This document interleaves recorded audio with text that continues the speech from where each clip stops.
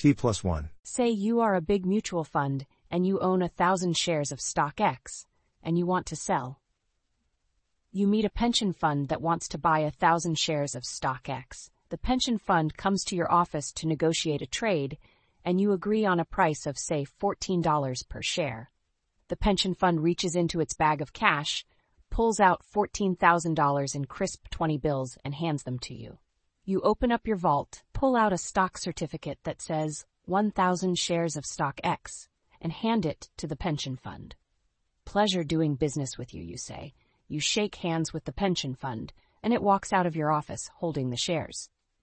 This is not quite an accurate description of how you trade stocks in 2024. For instance, in reality, you negotiate this trade anonymously and electronically on the stock exchange. The stock consists of an entry in an electronic database rather than paper certificates, and the $14,000 consists of an entry in a different electronic database. But those distinctions are not particularly important, and let's ignore them for now. Instead, let's just pretend that everything is done face-to-face with vaults and paper money, and talk about a different complication. That complication is, if you are a big mutual fund in 2024 and you own 1,000 shares of stock X, you don't just keep the shares in your vault. No, what has actually happened is that, a month ago, a hedge fund came to you and said, "Hey, I hear you have some shares of stock X sitting in your vault. I would like to borrow those shares from you, for my own purposes." And you sat down with that hedge fund and negotiated a trade, not a stock trade, but a stock lending trade. You didn't sell your stock, but you agreed to lend the hedge fund your stock certificates, and the hedge fund agreed to post some cash collateral to secure the loan, and the hedge fund agreed to pay you a fee, essentially, interest, for borrowing the stock. Also, the loan has a term. Maybe you agreed that the hedge fund would return the stock certificates in 90 days, for instance.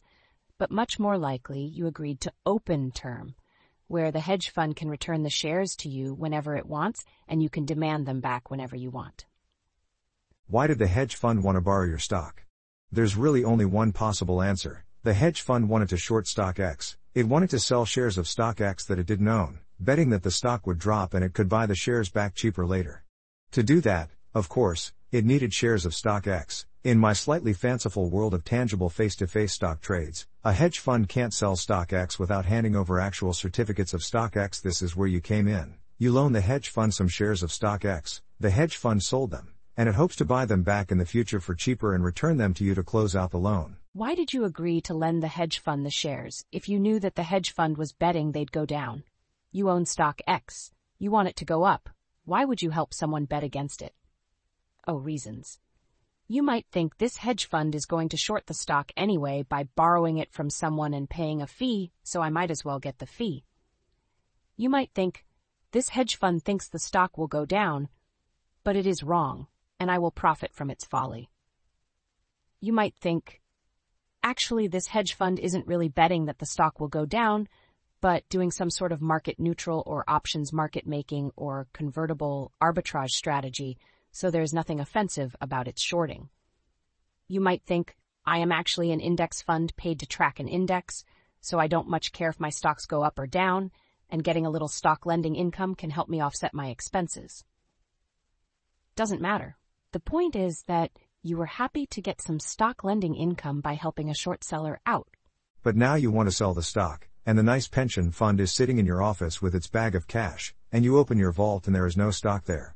There's a pile of cash, the collateral from the hedge fund, and a little note saying I owe you 1,000 shares of stock X. And so you turn to the pension fund and say, "Oh, sorry, I want to sell you this stock, and I own it, but I don't have it right now. Can we meet back here in a couple of days and I'll give it to you?" And the pension fund says, actually, that's fine, no problem. In fact, to tell you the truth, I was hoping you'd say that because I don't have any cash in my bag either.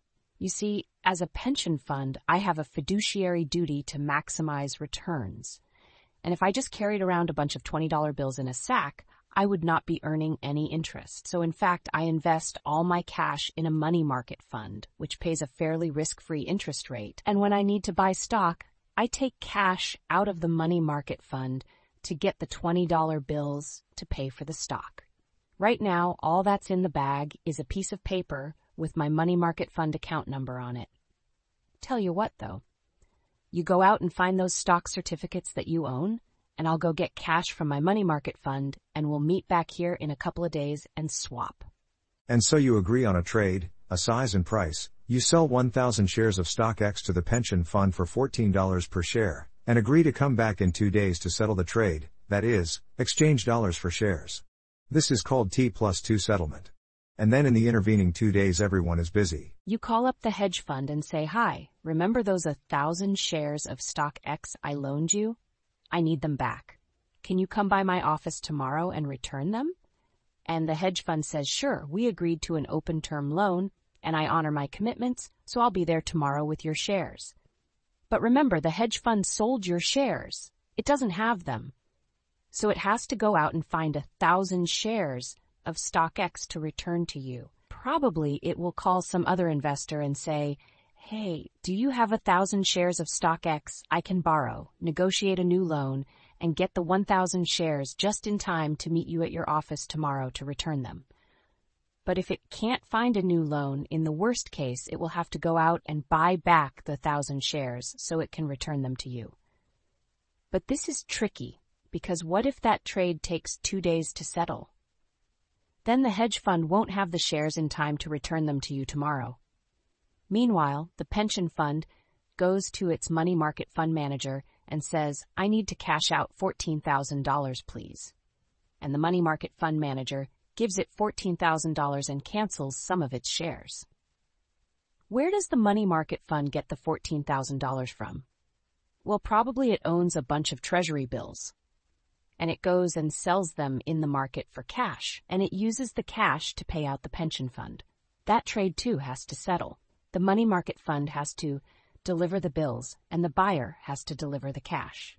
And then if all goes well, you meet up 2 days later and exchange the $20 bills for the stock certificates. But it is not unheard of for all not to go well. You might show up 2 days later with no stock certificates and say, "Look, I own that stock, I promise I'm good for it, but what happened is that I lent it out to a hedge fund, and I recalled it, and they couldn't find anyone else to borrow it from, so they had to buy it back in, and they did. They bought the stock from another investor, but the person they bought it from hasn't delivered it yet, but she said that she will tomorrow, and the hedge fund will run it over to my office as soon as they get it, so I should have it by 2 p.m. tomorrow at the latest, so let's meet up then, really sorry for the inconvenience." And the pension fund will be annoyed, but it will also be like, "Yeah, that stuff happens in the stock market, so it goes, see you tomorrow."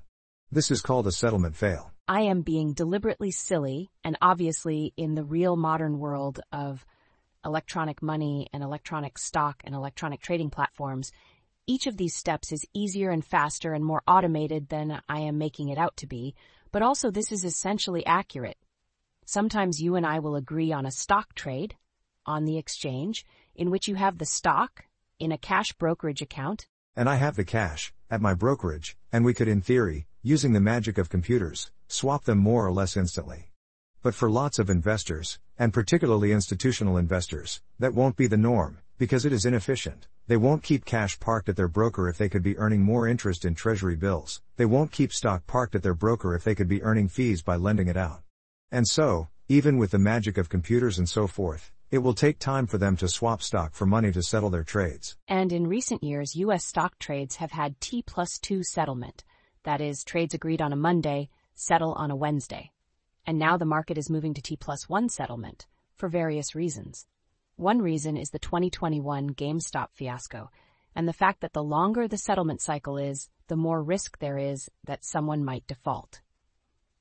If I agree to meet you in 2 days to exchange stock for cash, I might disappear in the intervening days.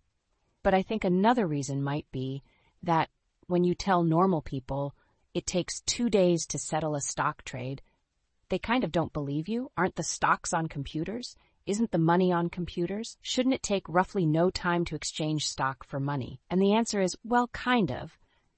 But when you think about the need to line up financing and to recall stock loans and the chain of settlement issues that you get if the stock borrower needs to buy in shares and settle that trade, actually it can take a while and it's a little fragile.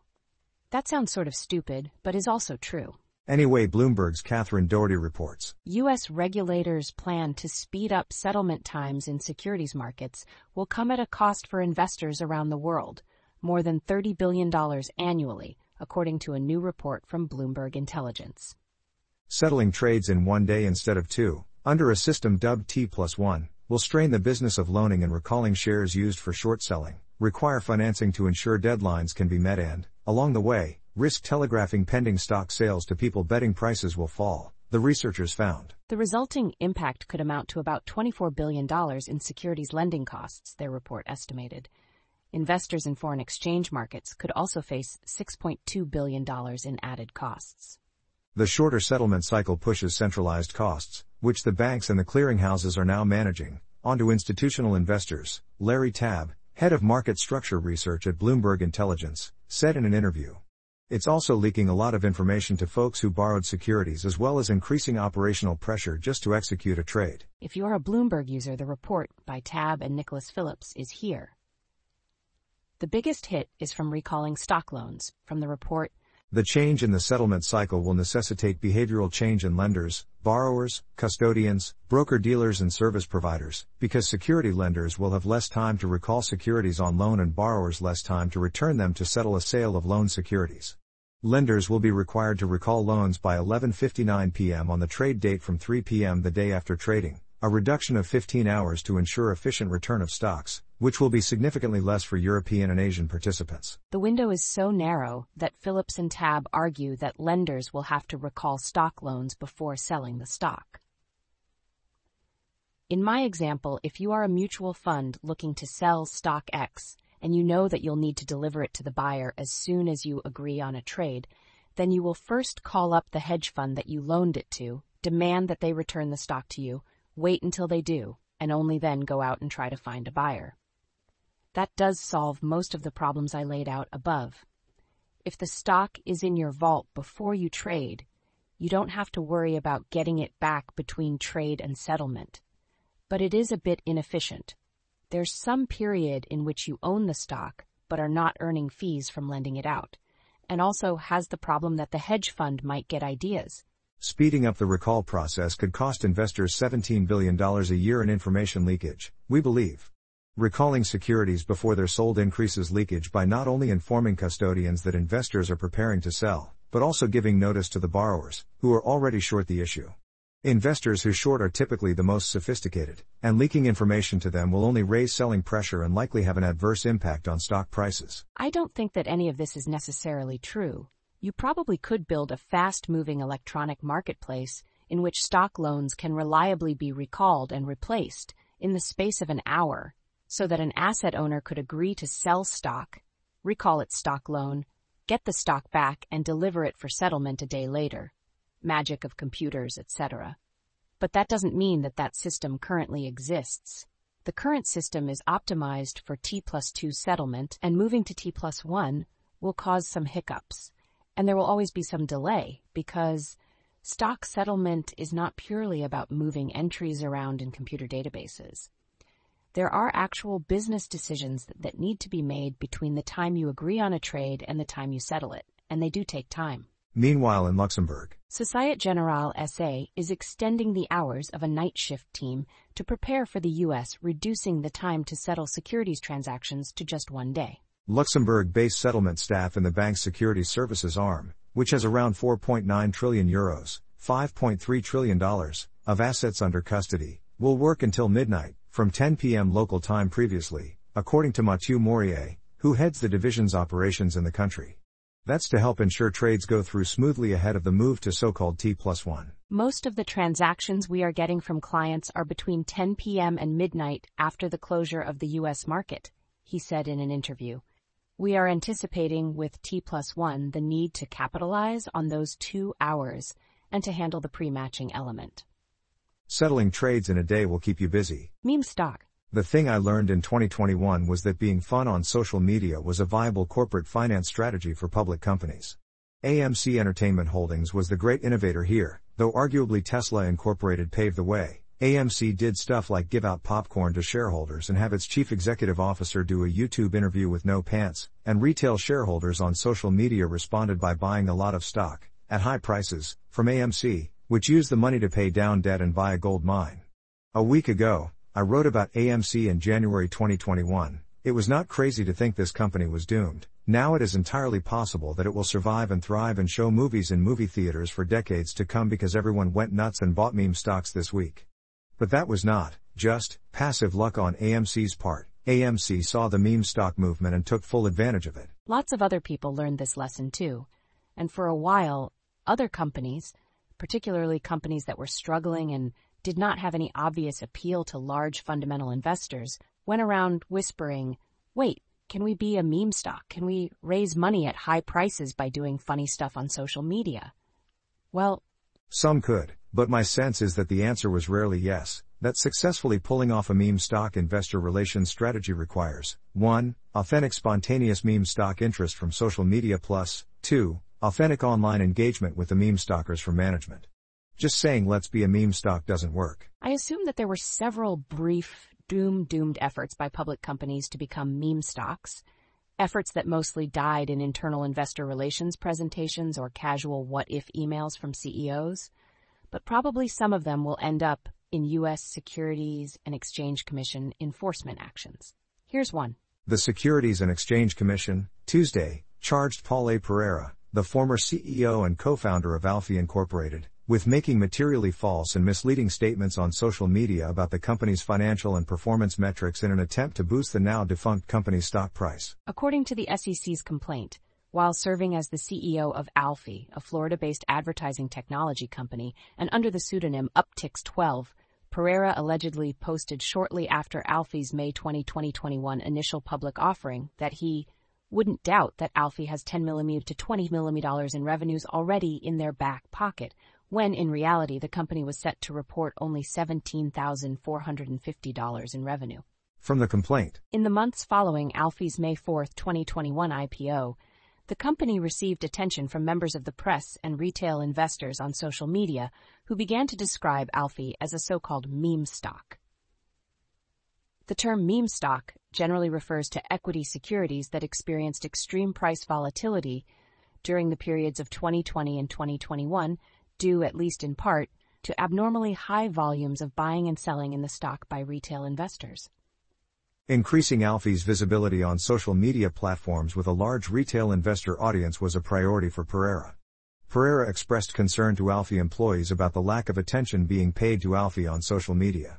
He directed employees to post favorable information about Alfie to social media platforms, such as StockTwits, a finance-focused social media platform popular among retail investors. On or around May 18, 2021, Pereira created an account on StockTwits under the moniker Uptix12. Over the next 5 months, in violation of Alfie's social media policy, Pereira posted information on StockTwits about Alfie multiple times per week and often multiple times per day. Due to the pseudonymous nature of the Uptix12 moniker, which did not identify Pereira, there was no way for StockTwits users to determine that Pereira, the CEO of Alfie at the time, controlled the Uptix12 account.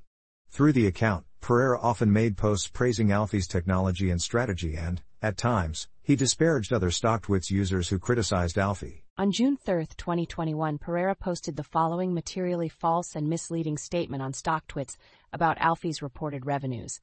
Alf, read between the CEO lines. Focused execution. They know exactly what they are doing. I wouldn't doubt that Alfie have sick 10 mm to 20 mm in revenues already in their back pocket. The day before his post, on June 2, 2021, Pereira received a near-final draft of Alfie's first Form 10-Q, reporting revenues of only $17,450 for the 3-month period ending March 31, 2021. The final version of the Form 10-Q, filed with the Commission on June 10, 2021, also reported $17,450. If you want people talking about your stock on social media, one thing you can do is get on social media, start a pseudonymous account, and start talking about your stock. The most straightforward path to being a meme stock might be posting the memes yourself. I mean, I don't think it's all that likely to work, but it is straightforward, and it's no wonder that someone tried it. It just doesn't seem that likely to me that the number of public company CEOs who were anonymously posting nice things about their companies on StockTwits or Reddit in June 2021 was 1. Private credit. I guess it is worth taking seriously the possibility that modern financial markets are too informative, that people prefer not to know what their investments are worth at all times, and that there is a good business in not telling them. Part of me has always wanted to offer that product in pure form, like an investment account where 1, you give me $1,000, 2, I invest in index funds, 3, I don't have a website or monthly account statements or anything, and 4, at the end of the year, or when you turn 65 or whatever, I say, surprise, you have $1,216. And I charge a fee specifically for the service of not telling you your account's value until the end. That product probably doesn't quite work, but lots of other financial products are bundles that include that service as a key component. Surely part of the appeal of a defined benefit pension is that you don't need to check the market value of your account all the time? In particular, we have talked about how private equity and non-traded real estate investment trusts offer investors the service of not having daily prices. If you buy public stocks or REITs, some days they will go up and other days they will go down, and you will nervously check your account and maybe sell at the worst time. If you buy private equity or non-traded REITs, most days they will say no fundamental changes, asset value is fine, all good, and you will sleep better and not be able to sell anyway. If you are used to public markets, you might find this unsatisfying. If public stocks are down 20% this year, can it really be true that your private equity portfolio is up 2%? On the other hand, public markets probably do overreact to news. Some amount of the volatility in public market prices really is just noise, just mistaken. And if you can avoid that noise, then maybe you really are offering your investors a better product. Just from the name private credit you know that it's offering this bundle too. Bloomberg News reports. The meteoric rise of private credit funds has been powered by a simple pitch to the insurers and pensions who manage people's money over decades. Invest in our loans and avoid the price gyrations of rival types of corporate finance. The loans will trade so rarely, in many cases never, that their value will stay steady, letting backers enjoy bountiful and stress-free returns.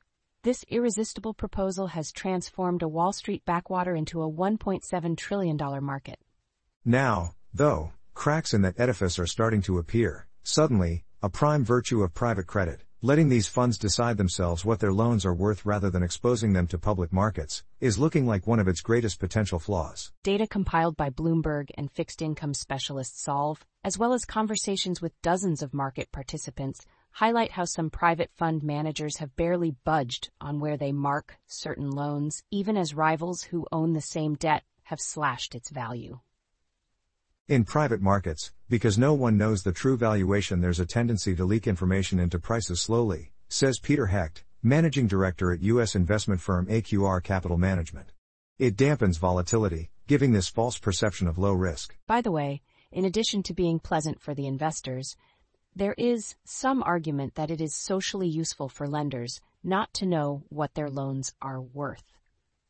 We talked the other day about competition between private credit and bank lending, and part of the story there is that banks were saddled with billions of dollars of losses on the deals they agreed to finance in 2022, which limited their interest in extending new loans for a while.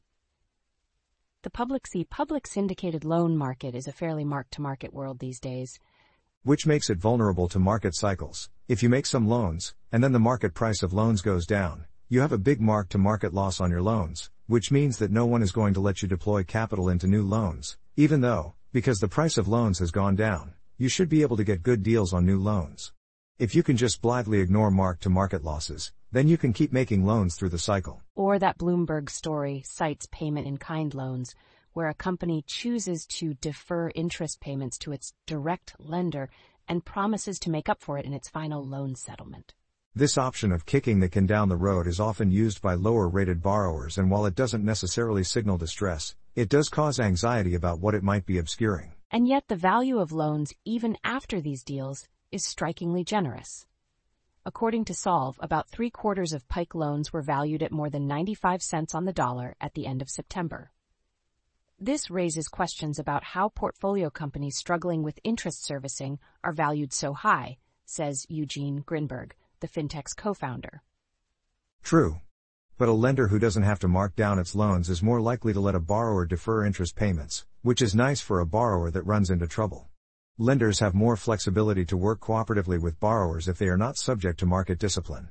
That is not obviously good, It can lead to zombie companies, misallocation of resources, etc., but it has some advantages. Elsewhere in overly informative public markets, I sometimes like to argue that the stock market should be open 15 or 30 minutes a day. Everyone could form their views about valuation at their leisure and then meet up, briefly, to trade stocks.